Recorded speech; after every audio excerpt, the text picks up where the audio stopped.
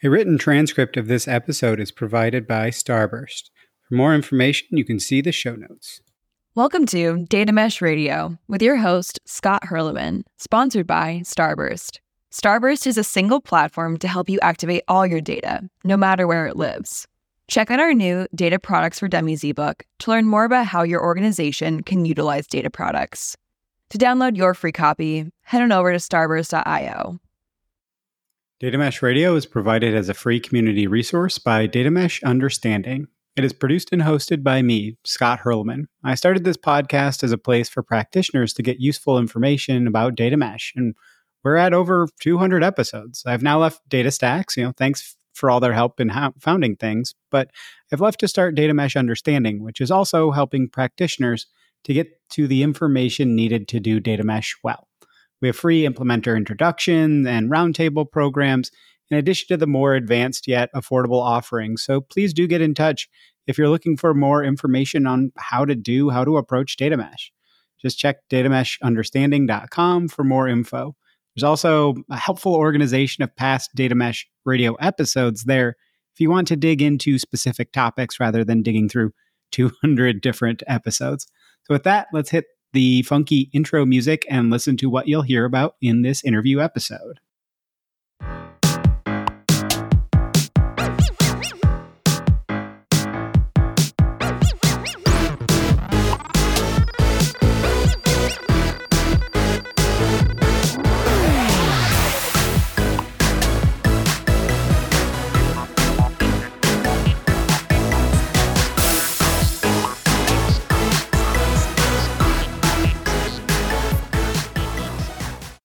Episode 276, Making Self-Service Actually Work Well Safely. Bottom line up front, what are you going to hear about and learn about in this episode? I interviewed Kate Carruthers, who's the head of business intelligence at the UNSW AI Institute and the chief data and insights officer at UNSW, or the University of New South Wales. To be clear, though, she was only representing her own views on the episode. UNSW is not currently implementing data mesh, but Kate and I talked about this. She's preparing to be able to implement data mesh. I think this is a great lesson in building up the capabilities to move forward towards your goals, but not rush. They're heading towards a data lakehouse architecture to start before they really want to start heading down the data mesh path. So here are some key takeaways or thoughts from Kate's point of view. Number one, universities can teach us some really interesting perspectives on self-serve.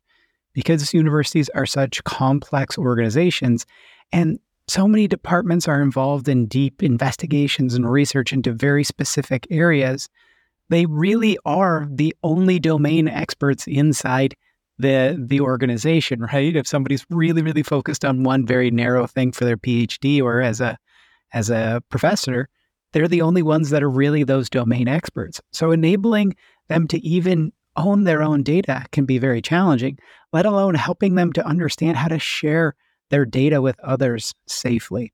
Number two, relatedly, each academic researcher is essentially a micro-domain themselves with their own ways of working. This keeps coming up about kind of coinciding with people's ways of working. Well, each researcher has their own.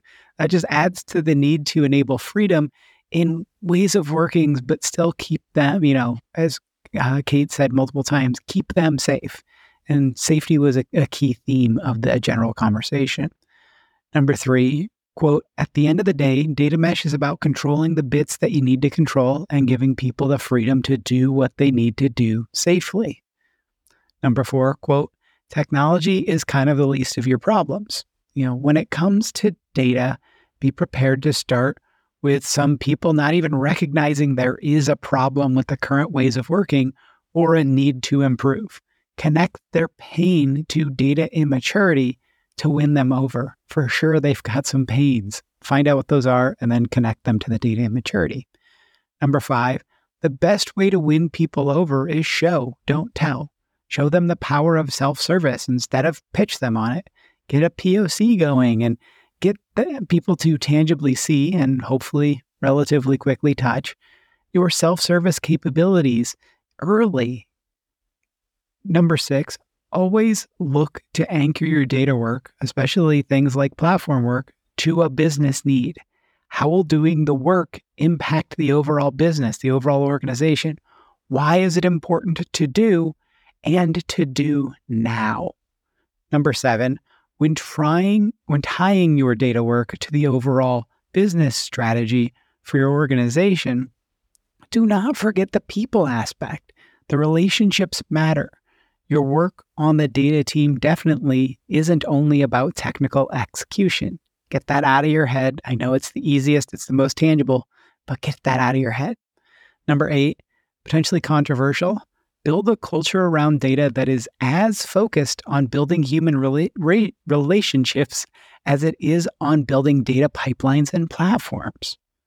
Number 9, another potentially controversial one, to share personal or sensitive information, such as PII, a producer should justify why it's appropriate, and a data controller should review that. Keep humans in the loop. Stop trying to make all of the governance aspect of sharing sensitive data automated. It's a recipe for getting yourself into trouble.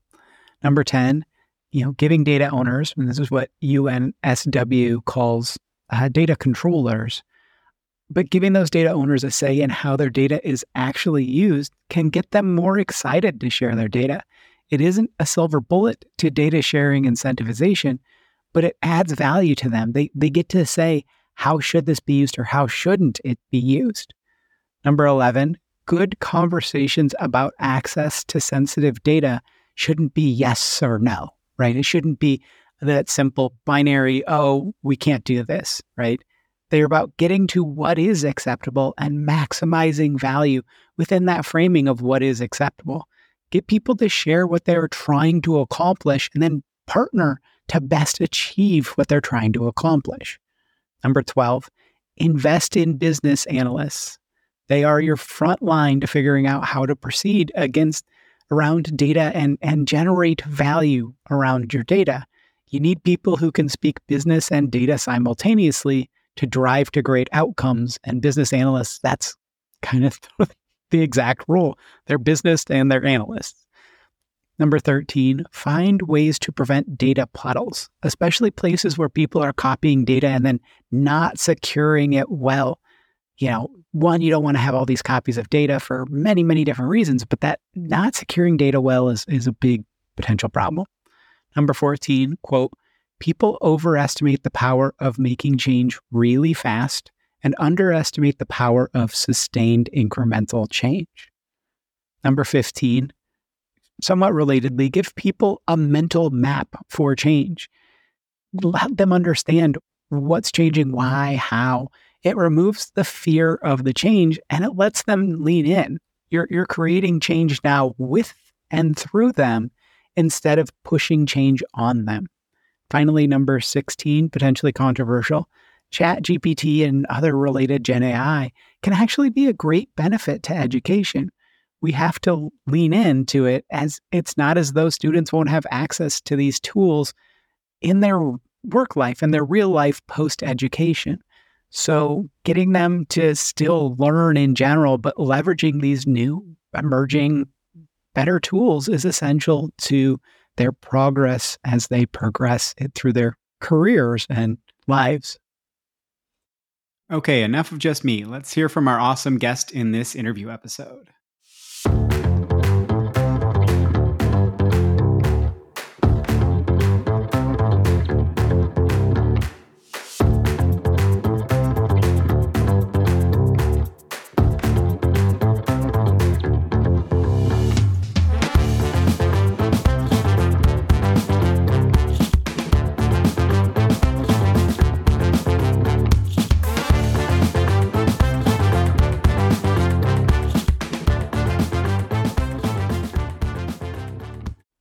Okay, very, very excited for today's episode. I've got Kate Carruthers here, who's the head of BI for UNSW AI Institute. To be clear, though, she's only representing her own views.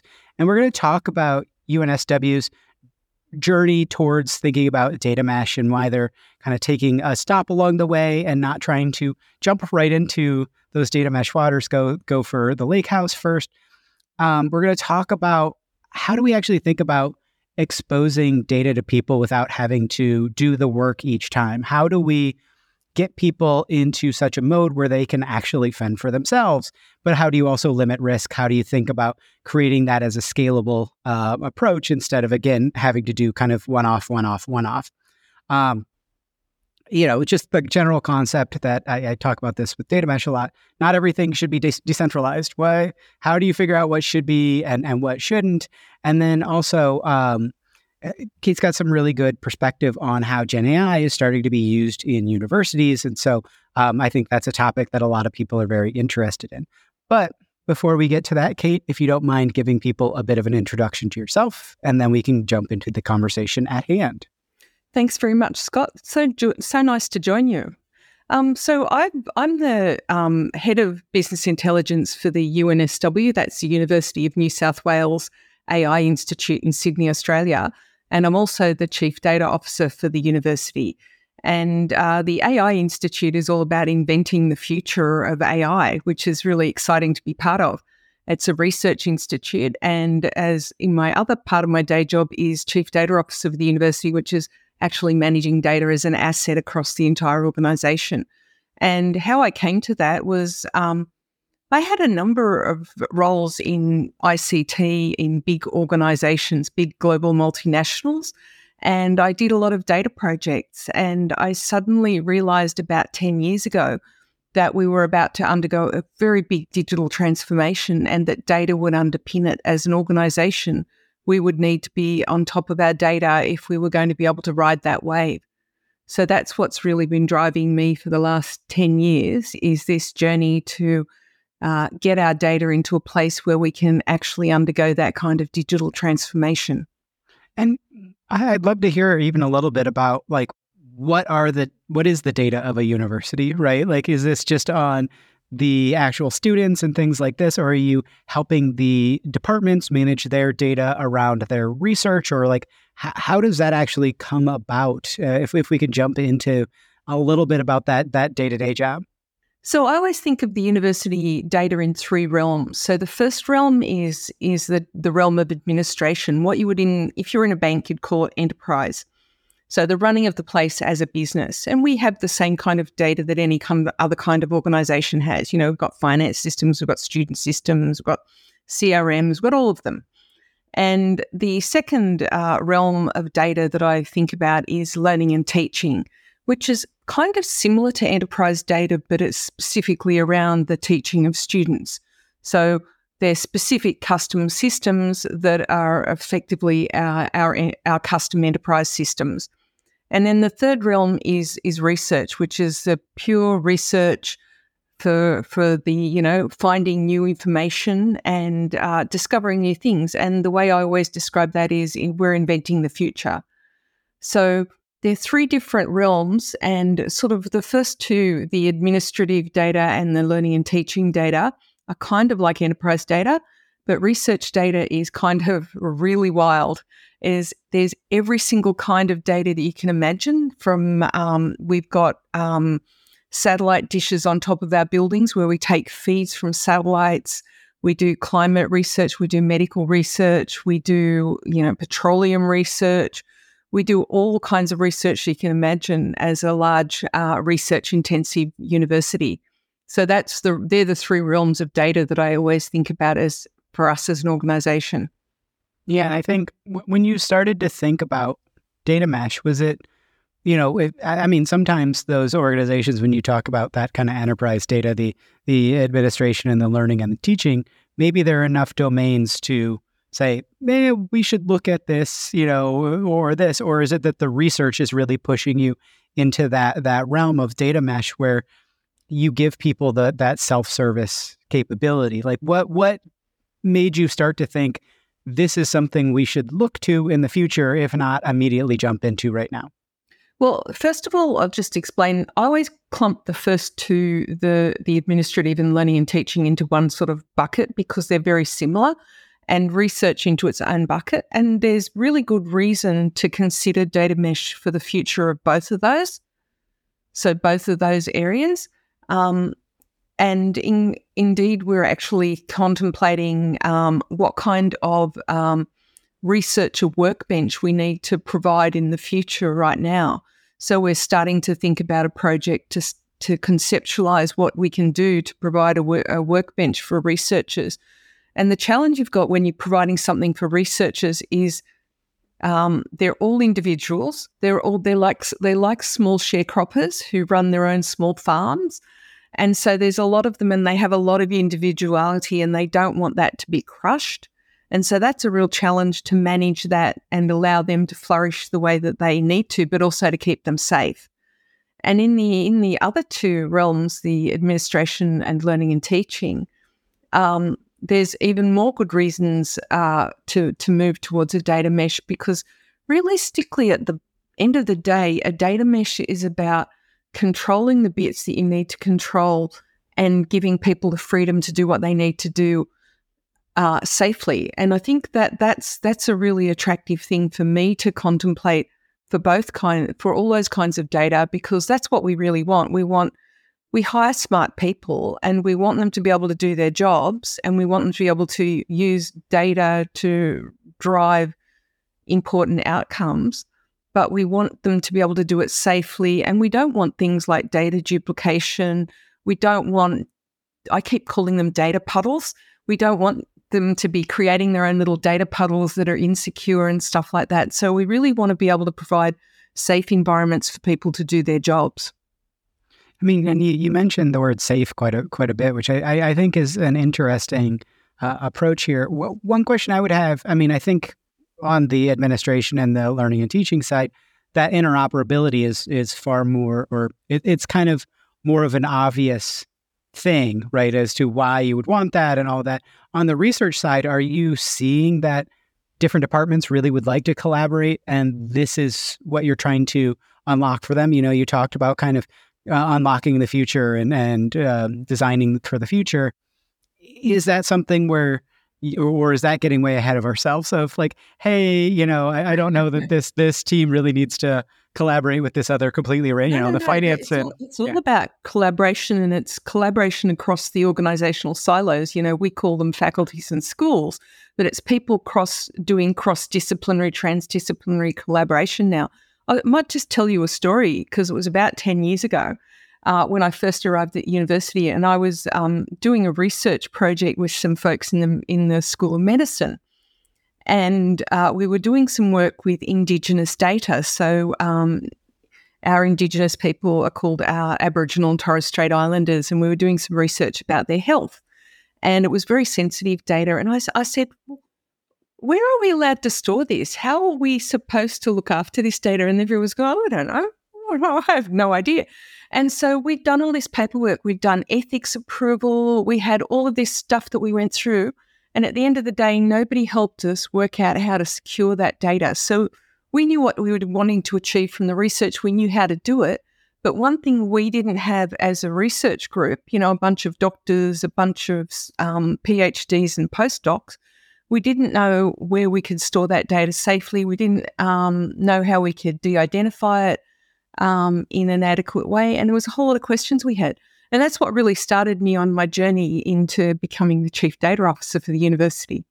That's great. And I think a lot of what you're talking about is the something that I'm seeing some people skip over, which is jobs to be done. Like, what are we actually trying to accomplish? Not just, wouldn't it be great if we could have all this stuff completely unlocked, versus, hey, like, let's talk about what this could unlock for us of, you know, exactly what you're talking about with doing this stuff safely. Oh, it gives us the ability to open up all of these completely new vistas, instead of just like, hey, we want to be data driven, right? It's hey, we're actually trying to accomplish these, you know, X number of tasks or whatever, and that this is that approach. I'd love to hear why you decided to, you know, I fully agree with your decision to do this, because I tell people don't jump into data mesh too early, but why you decided to go in the data lakehouse route before you really started to go, okay, we're going full data mesh.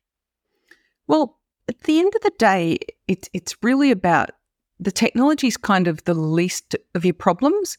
More often, you've got the real problem about the people that you're dealing with not having a mental map of where you're trying to go on this journey. They don't even know there's a journey when you start out. So you need to actually get the people, the process, and the technology lined up. So we started our journey back in 2018 when I had this vision for a serverless data platform. And I mentioned it to a few people around the university, and they were like, I don't know what one of those is. And I was like, so I had to build them a proof of concept that would show them. And the thing that I wanted to demonstrate them was the speed. So we've had a legacy data warehouse for more than 20 years. So we're very early adopters of data warehousing technology. It's been an on-prem data warehouse. But I could see that we would get a lot more flexibility if we migrated to the cloud. And so the first step was getting people to buy into the idea that we should move to the cloud.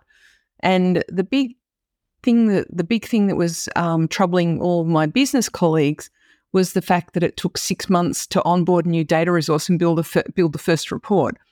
So I was able to demonstrate to them in 3 weeks. We were able to onboard some new data sources, build some new dashboards, and have them ready to demo within 3 weeks, which blew them away.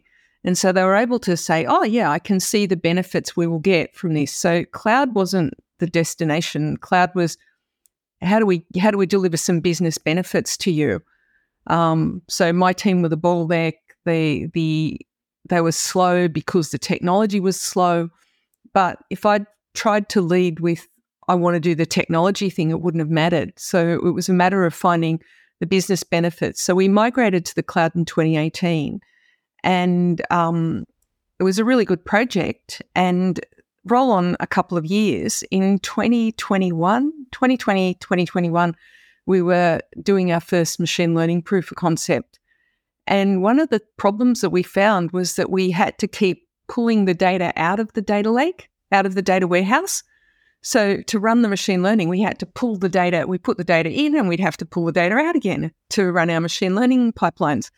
And it was like, we need a new architecture. We need a more I described it to my team when I told them to go and find us a modern architecture, is data warehouse is last century's technology. What's the 21st century's technology for us that will enable us to be more efficient and will allow us to drive from our same pipeline? I wanted one pipeline that can drive our BI analytics and reporting, our AI and ML, and our services, because increasingly our data is being used to drive low-code services. And so that was the mission that I gave the team, to go and work out what a 21st century architecture that would enable that would look like. And so they came up with that. They went around, they did their research, they came back and pitched me the data lakehouse, which I'd already kind of identified as the way we should probably go in the future. So we did it, and we're just finalising that migration right now. And it's really streamlined our operations. It's kind of happened under the covers, so we haven't really articulated what we've done to the business. It's kind of a plumbing thing from our perspective, because they're still getting all their reports. Their reports still work the same. They're all happy. But now we can drive our major ML pipelines and AI pipelines, as well as our low-code apps, which are increasingly putting demands on us.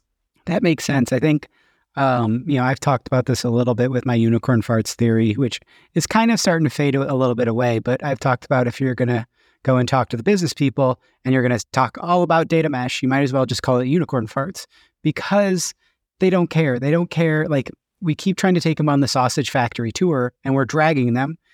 Offer the sausage factory tour. If somebody really wants to know the plumbing and the how, great. Like, they want to lean in, they want to understand, great. But they want to know, like, what does this enable? What can I do? They just want the sausages. They want to know what's in them, a little bit about the, like, what flavor am I going to get and things like that, the quality level and stuff. But yes, they're there to eat. They're not there to learn how to make sausages. So it's funny that you're doing this kind of in the background. I'd love to hear a little bit about, how you did get that buy-in. Like, who did you have to talk to? Because there are a lot of people that are struggling to do this. I know this wasn't exactly what we were planning on talking about, but this is fascinating. And so, like, because people are going out there and are having the conversations that aren't being nearly as fruitful as what you're doing. So, was this just kind of, hey, we're doing this, or did you have to go and get a lot of approval, or do you just kind of have that? We're not part of the IT department, but we comply with their practices. So, we comply with all of their architecture review practices and stuff. So we had to go to the architecture review board and present what we were going to do and explain what we were going to do and get all the architects to buy in. One of the things that we always do in my team is we anchor it in a business need. So I keep telling the team, if you're doing anything that you can't anchor to a business need, then why are you doing it? So if nobody needs it, why are you doing it? So for us, it was, we've got a big AI project in the student experience project, in the student experience domain that's running. And for that to work effectively, that means that we needed to have our pipelines running so that we could support both BI and AI. And from a single pipeline, because we've got a really small team. So that was the imperative for us. How do we do it with existing resources, and how do we do it? And the other thing that we've got coming up next year is we wanted to start to democratize access to our data. So we want people to be able to self-help data in a secure way, and straightening out our pipelines and making the data warehouse go away was a big part of that. So we can now expose the data to people with through our security model, so that they'll be able to self-help for their data needs, which is long. It's been a dream of mine to do that, but it's taken years. It's taken since 2018 to get all of our ducks lined up so that we can actually do this. Yeah, I think that, Benny Benford, who is formerly the CDO at Jaguar Land Rover, talked about their transformation journey, and he was like, it was a 6-year thing, right? I think a lot of people are looking for this to be like historical IT projects, versus transformation needs momentum, and trying to do a huge shove in that transformation. It might work, but a lot of times it's high risk. So I wanted to I want to give you space to react to that as well, but I want to dig in a little bit on what you talked about of anchoring to business needs, because I'm more of a business person than I am a data person, and so yes, of course, I fully agree. But how are you working with your team to help them understand how to find those business needs or anchor it to the business strategy? We had a panel on tying the data work all the way up to the business strategy via the data strategy, and kind of up and down as to make sure your data work is actually tied to the business strategy. So I'd love to hear how you're working with your teams to know that. The formal stuff, the formal joining of strategy up and down is one thing, but it's actually the human relationships that really matter. And so one of the things that I say to my team is, I'll never be cross with you if I see you out having coffee with our customers. So they've all built really good relationships with their business colleagues, and they go and have coffee with them, they have lunch with them, and they've built solid relationships, which mean that they can have meaningful dialogue with them about what they need. So we're hooked into what our business partners actually need to help them deliver on their strategy and their jobs. So I think that's the important thing, because the formal bit's the formal bit, but at the end of the day, it's human beings. Are you recruiting for people that already think like that, or are you training them? Just because I know this has been, this is something that kind of came back from Big Data London, of data people building data things for data people instead of doing data work for the overall organization and building tooling for the overall organization for people to use. So are you just finding that it's a pretty simple conversation, or do you have to kind of break people from some historical bad habits? No. So I think we've got a really strong normative culture now. So our team culture is so very strongly set now that when you come in, you get absorbed into it or you go away very quickly. So you come in and you go, oh, I don't like this, and turn around and go straight away again if you don't want to work like that. Otherwise, you tend to just adopt what our ways of working, and our ways of working are written down, but they're also strongly enculturated. So you're in there's no way you can not understand the imperatives in our team. And the team's just hilarious. They run themselves. Like, we run it kind of democratically. So, they get to set the agenda. They get to set the timing for the work that they do, but it's all got to be anchored to a business need. And so, we take the whole agile approach with user stories, with a human being who's articulated that need behind it really seriously. Yeah, I think, there's a lot in there that I really liked, but I think just the managing themselves, that's that whole, are you a leader or a manager? And it sounds like, you're a leader more than you're the manager. You are, obviously from the title perspective, but it's like, hey, I'm going to help you go in the right direction, but I'm not going to micromanage. I'm not going to kind of make sure I understand absolutely everything. I trust you as long as you understand these roles. It's the thing, you can't know everything. You've got to trust your team, because the only way you can achieve large things is by teamwork. You can't do it alone. If you want to build stuff alone, then you go and have your one person's, small business. But if you want to build big stuff in big organizations, you've got to do it through people, and you've got to build trusting relationships so that people can feel that they can achieve. And they need to know what's not achievable, and also be not afraid to say it. Yeah. Benny Benford also said, if you want to go fast, go by yourself. If you want to go far, go together. And so we were talking a little bit about it earlier, but I'd love to hear about this, trying to expose data to people without having to do the work, as the data people, but like, how do you limit the risk, not just from risk of PII and data leaks and things like that, but also kind of the ability to harm yourself with data by not understanding what you're dealing with. So I'd love to hear how you're heading down that road, because it's one, a lot of people are finding that overly indexing on self-serve has hurt them, because they're not over indexing on making sure the data is super, super well documented and structured, so that people aren't really sure what they're getting, but they can get access to it. Yeah. Well, we're attacking that on a number of levels. The first thing that we do is if people want to use any personal information, they actually need to complete a data sharing agreement, and they need to get the data controller to agree to their use of that data. And our data controllers are very diligent human beings who take every request very seriously. And they say things like, you can have that field, but not that one. I don't agree that you should have that one. So like, they will not routinely give people student personal emails. Even though they may get other personally identifiable information to students, they will not give that, because we've known that once people get that, they tend to use it. So, we're very careful about what data we give out to people, and then they actually sign a contract. There's a data sharing agreement. They get told, these are the terms, you've got to secure the data in this manner and form. You're not allowed to pass it on. You're not allowed to use it for secondary purposes and stuff. So there's that side of it. So that's a bit of command control sort of thing. The other thing is we've also taken the idea that people need to know certain things to do their job. Like, some of our teachers, they can walk into a classroom and know who's in their classroom. So why shouldn't they know who's in their class?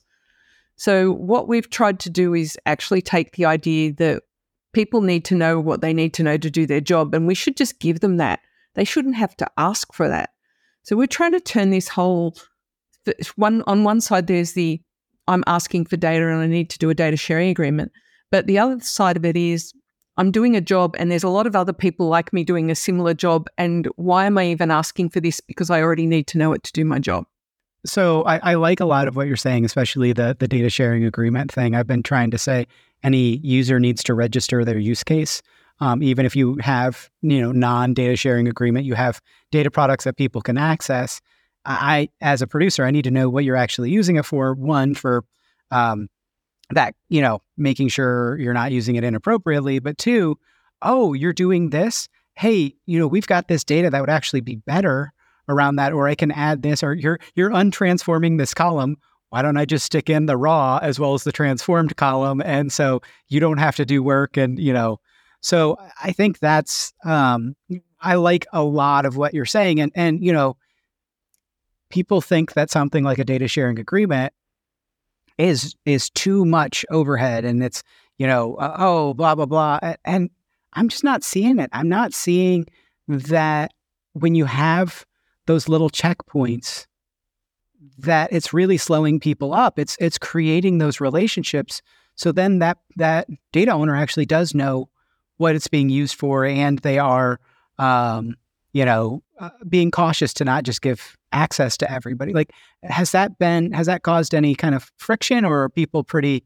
In the U.S., I think that definitely would. I don't know if Australia is a little bit better about protecting people's data. I think it was really funny when we first implemented them, and it was a number of years ago that we did. The data controllers, the people who are data owners, it was the first time they'd ever been listened to, because people used to just go to IT and grab their data, and they never had a say in its use. And this really empowered them, so they really liked it. And the other thing is that it's helping us to uncover a whole lot of uses of data that we weren't aware of. So third-party software as a service that, people are downloading CSVs in an uncontrolled manner and then uploading it to. So we're actually managing to, corral those and get them a cyber review and a third-party security review. So, a lot of it's actually adding a lot of value to the rigor that we're able to bring to those relationships, because the people that are doing these things, they're trying to do their job, but they don't know what they don't know. So when we surface it and go, you need a data sharing agreement, and then we go, what are you doing with it? Oh my God, you're doing this. Have you had a cyber review?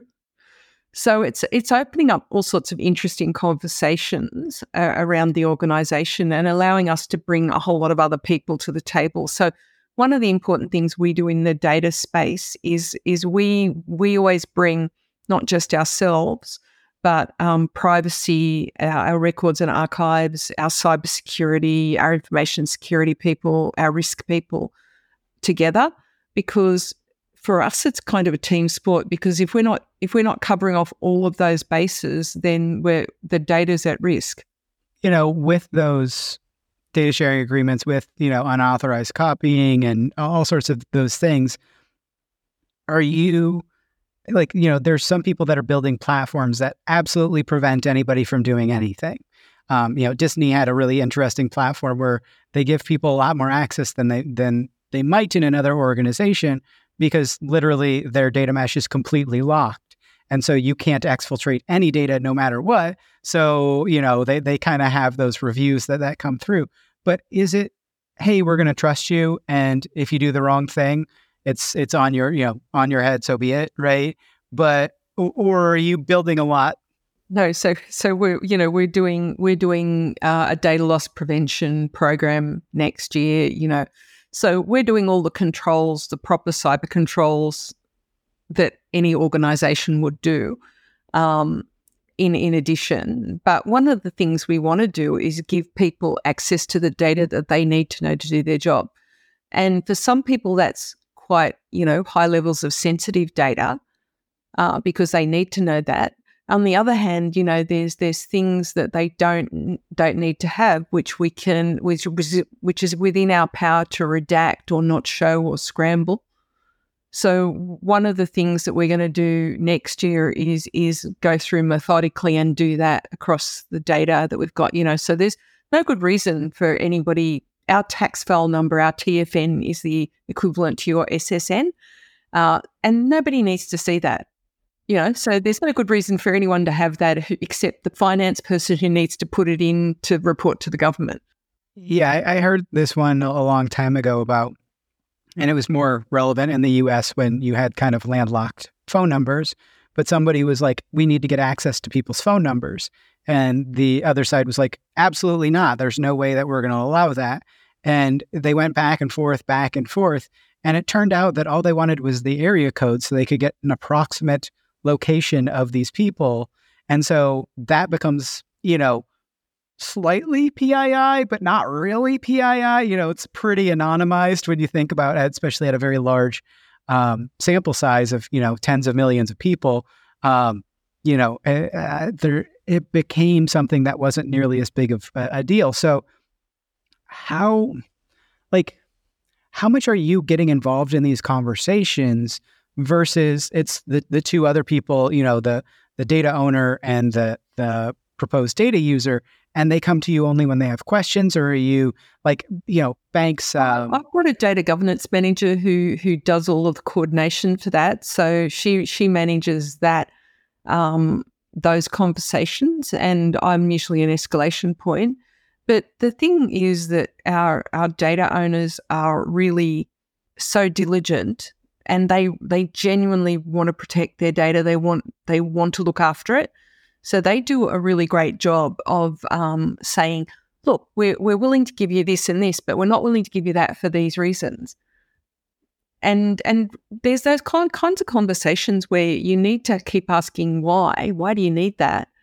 Like that example you just used of they just wanted the area codes. And, it's one of the reasons why in one of the first reports that I got built during COVID was a demographic overlay for the student data, because people wanted to see where students were when they applied, where they were during term.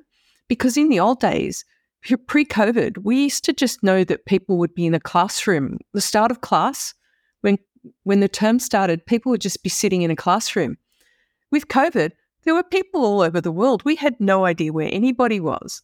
So we had to start caring about where people really were during class.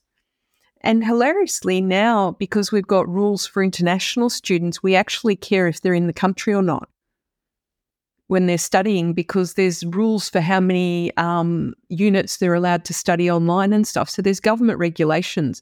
So understanding that and giving people that insight without giving access to the underlying data is actually really important to them. Yeah, again, you were talking about there was a job to be done, so you figured out a safe way to do that, rather than just being like, hey, we're going to drop all people's IP addresses for when they log into the Zoom. That's probably not the best thing to be doing. Have you found that one of the things that I'm finding when I'm talking to a lot of organizations is the business people aren't as data literate, aren't as data savvy. And so a lot of times they'll come in with a proposed way of doing something, and it's absolutely not feasible, or it's not the right way from all sorts of ethics and legal issues. Are you finding that people are now comfortable coming to you and saying, here's what we're trying to achieve, like, let's work backwards towards a thing? Because I'm finding that a lot of people are struggling having those conversations, because people are like, I want to do it the way I want to do it, instead of I want to achieve what I want to achieve. Are you struggling with those conversations at all? Or No, because the best investment I ever made was in my BAs. So I've got BAs, people make requests through an online form, and then my BAs triage it and speak to everybody and have an actual conversation with them that tries to tease out all of those things. Well, what are you trying to do? Why are you trying to do it that way? Did you know we could do it this way? So the best investment I ever made was in a bunch of business analysts. Yeah, it's funny. A lot of people doing data mesh, they're saying, whether their data analysts or their business analysts are leading the upskilling, or they're handling a lot of that ad hoc and training somebody to actually do that themselves, or, kind of almost in a data Sherpa type of role of like, hey, let's go and explore what's out there and kind of help them. It's something where a lot of people are really trying to cut at the BAs, but it seems a little foolhardy in a lot of, sometimes you just have to cut budget, but it seems like those are the ones that are going to be your best points of leverage for actual business value. And you need to keep them around long enough so they get to understand the underlying data, because my lead BA, he's just amazing. He's a great human being. He's really nice to talk to. You find yourself telling him everything, but he also understands the data and can whip together a demo Power BI to show you what things might look like and stuff like that. So, he's worth his weight in gold. Well, we'll make sure that he doesn't hear that, so then he doesn't come No, I tell him that all the time. He knows he's good. So one thing that we were looking at talking about as well that I think's been woven throughout this conversation is the idea of what do we have to decentralize versus what don't we have to decentralize?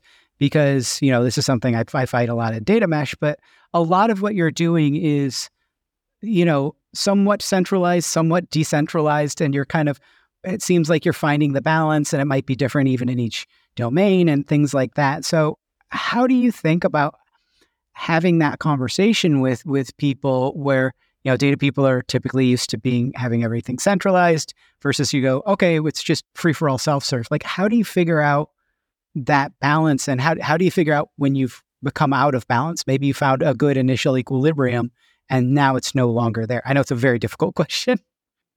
Look, I think the piece of work that we've just done jointly with IT, which is to develop a target data architecture for the university for enterprise data, it's the first time we've done this, and it's been a really important piece of work. And we've come up with, so the enterprise, we need all of the data centrally so that we can surface it to people as and when they need it. Because what we've discovered is that there are people run around the place who are getting a copy of a bit of data and mashing it up with their local data.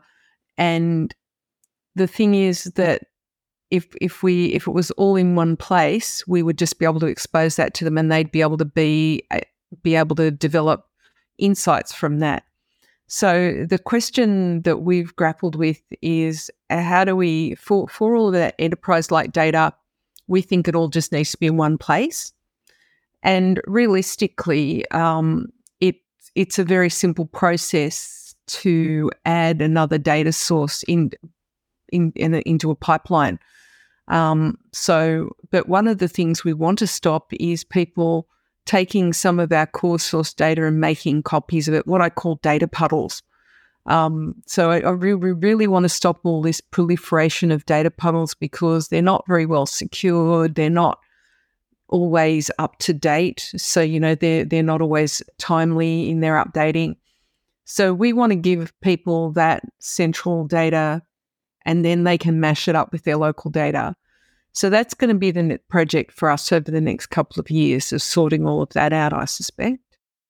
Yeah. Well, I like that you said literally over the next couple of years. It's not over the next quarter. It's not, it's, hey, this takes the time, right? Well, one of the things that we worked out with when we did that piece of work was we needed to make some fundamental decisions about things like, where does integration sit? Does it all sit in the one platform or not? And so we've worked out all of that, and now we've just got to work out, how do we do this? And it's very much a joint exercise between my team and the IT team to work that out. So it'll be interesting to see what happens. I don't know what will happen, but I think it's essential for it to happen for the future of the organisation. I'd love to hear your thoughts. I'm going to get into the Gen AI as we wrap up and stuff, but I'd love to hear your thoughts around what you've learned and your approach as to how you would share that to others, right? Like what you're talking about right now, a lot of it is kind of this state and steady approach rather than trying to rush through. But, sometimes people have specific goals and budgets, and, they're more pushed on a quarterly cycle. But like, how do you think about maybe that communication if someone were to come and ask you for some advice? I know it's hard to distill it all into some advice, but is there anything that you kind of think about when you're thinking about this approach of doing this in the right way over the right time period? Two things. First of all, I think people overestimate the power of making change really fast and underestimate the power of incremental change, sustained incremental change. So you can make a change really, really fast, and it makes a big hullabaloo and everybody gets out of joint and everything. But if you just plug away at that every day for a year, you can make that change over a year and nobody's been upset. Because it's sort of gradual, but it's not endless. You can actually achieve an awful lot. So we have around about 200, 220 business days a year. If you make change every single one of those days, that's 200-ish changes a year.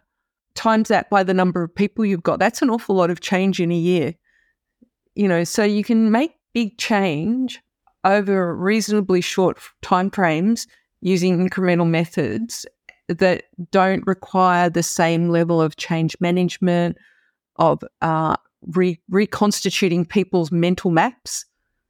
So, and that leads into my other thing, is to make change, you need people to have a mental map for the change, and that actually takes time. And, to implement all of our technology changes that we've made over the years, we've had to sit down and spend time with people to just even get them to understand what we're even talking about. With that whole serverless data lake idea that I had all those years ago, nobody even understood why that might be a good idea. But now everyone just accepts it as real. But we had to buy that mental real estate and, build up that mental model in their mind so that they understood what we were trying to achieve. Yeah, I've been using the alliteration phrase of maintaining mesh momentum. And that momentum is what drives change. It's not this giant shove to try and do that because, then you kind of have that, Sisyphus analogy of it's just going to roll back on you. But versus building up the momentum to actually move forward. So I wanted to wrap up around how you're seeing Gen AI.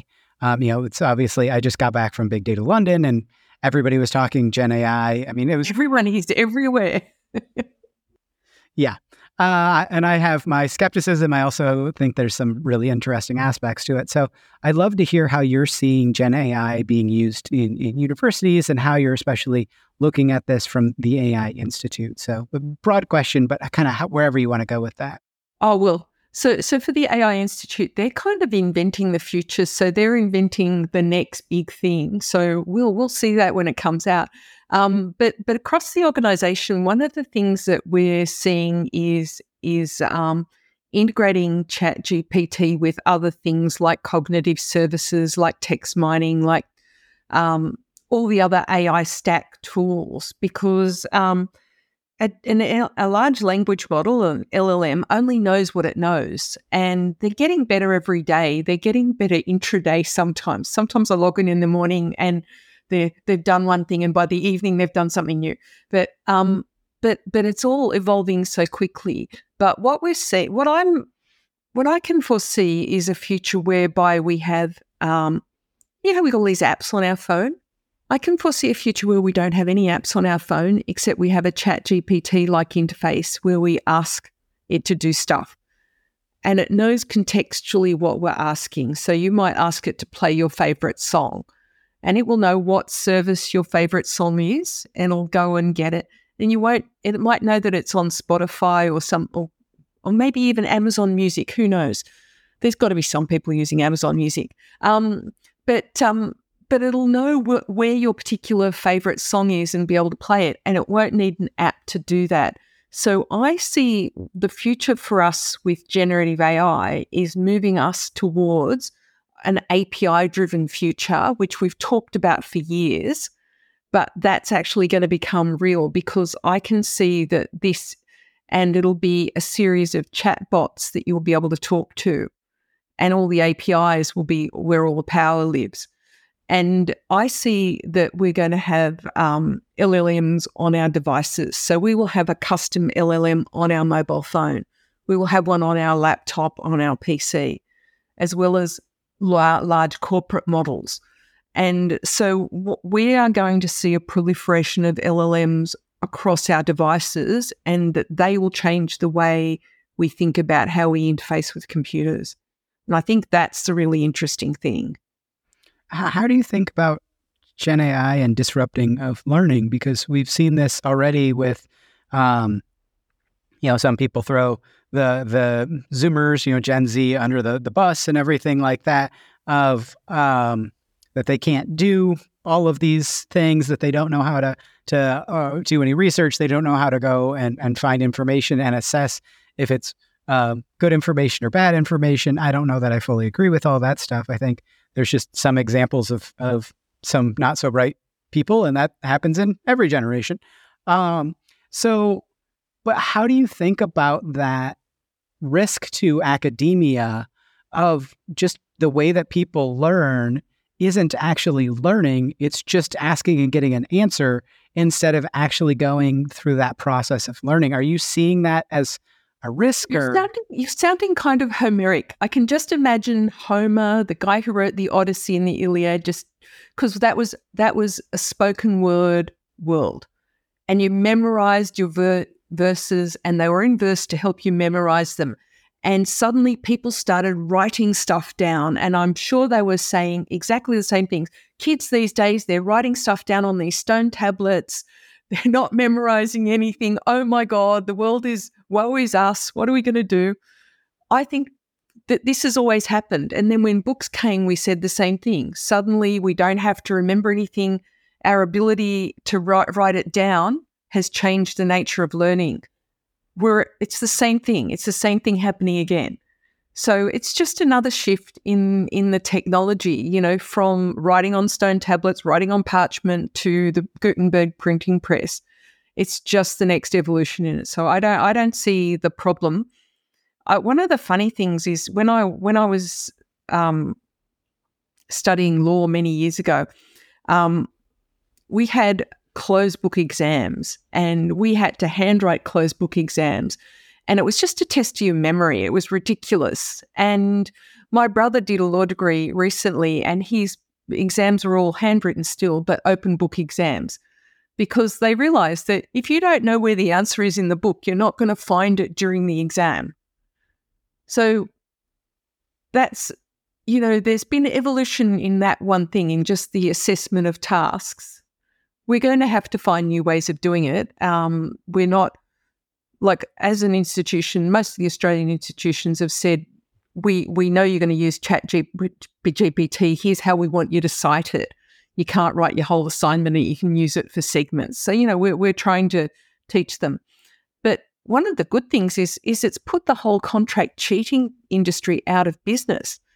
So there was a whole industry that you'd go into the toilets, into the bathrooms, and they'd have the little tear-off tags for people who would write your assignments for you for money. And it was a really bad thing, because students would do that and then they get blackmailed for the rest of their lives. So, it was and that entire business has gone out of business now because of ChatGPT. So it's disrupting many people.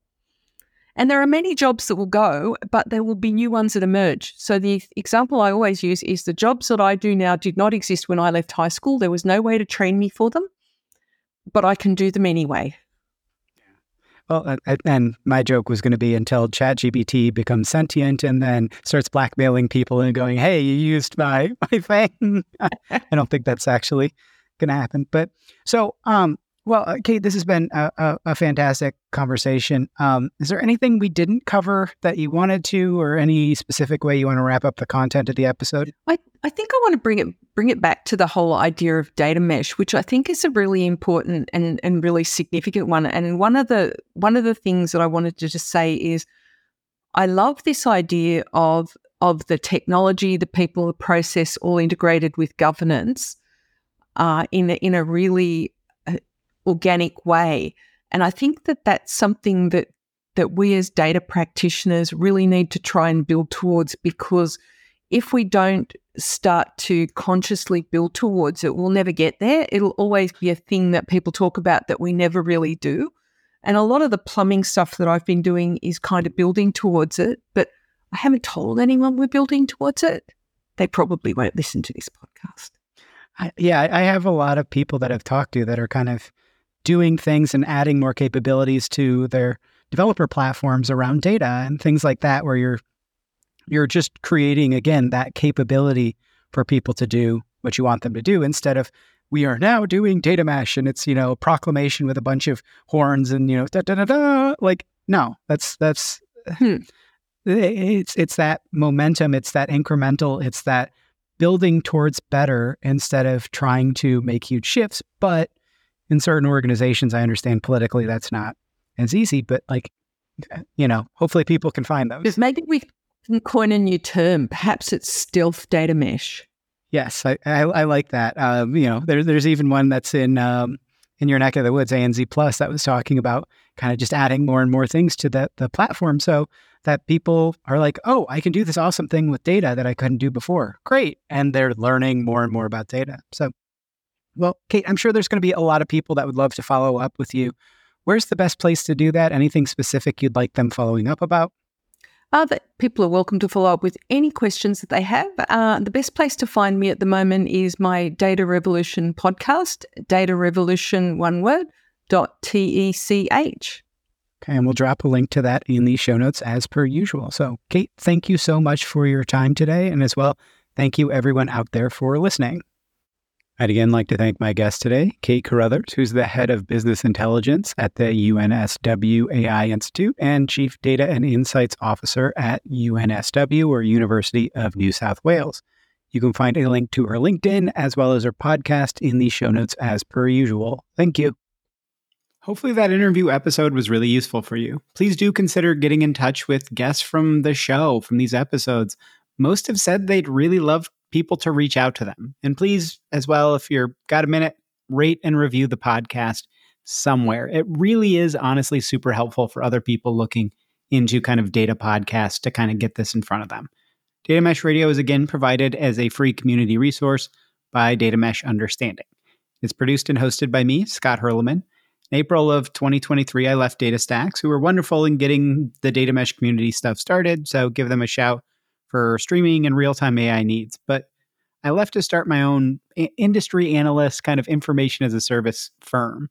Our offerings are affordable and you can do them on a one-off or a month-to-month basis. Read kind of throw it on the credit card. Don't worry about going through purchasing and things like that. The services include lots of practitioner roundtables, one-on-one data mesh kind of planning or feedback sessions, and tailored introductions to other data mesh practitioners that are focused around your topics of interest. What are you actually running into challenges with? We also have some free programs around introductions and roundtables that people can kind of check out as well. Check the show notes or just go to datameshunderstanding.com for more info or helpful resources. As always, if you have suggestions for guests or topics, please do get in touch as well. And have a wonderful rest of your day. Now let's hear that funky outro music.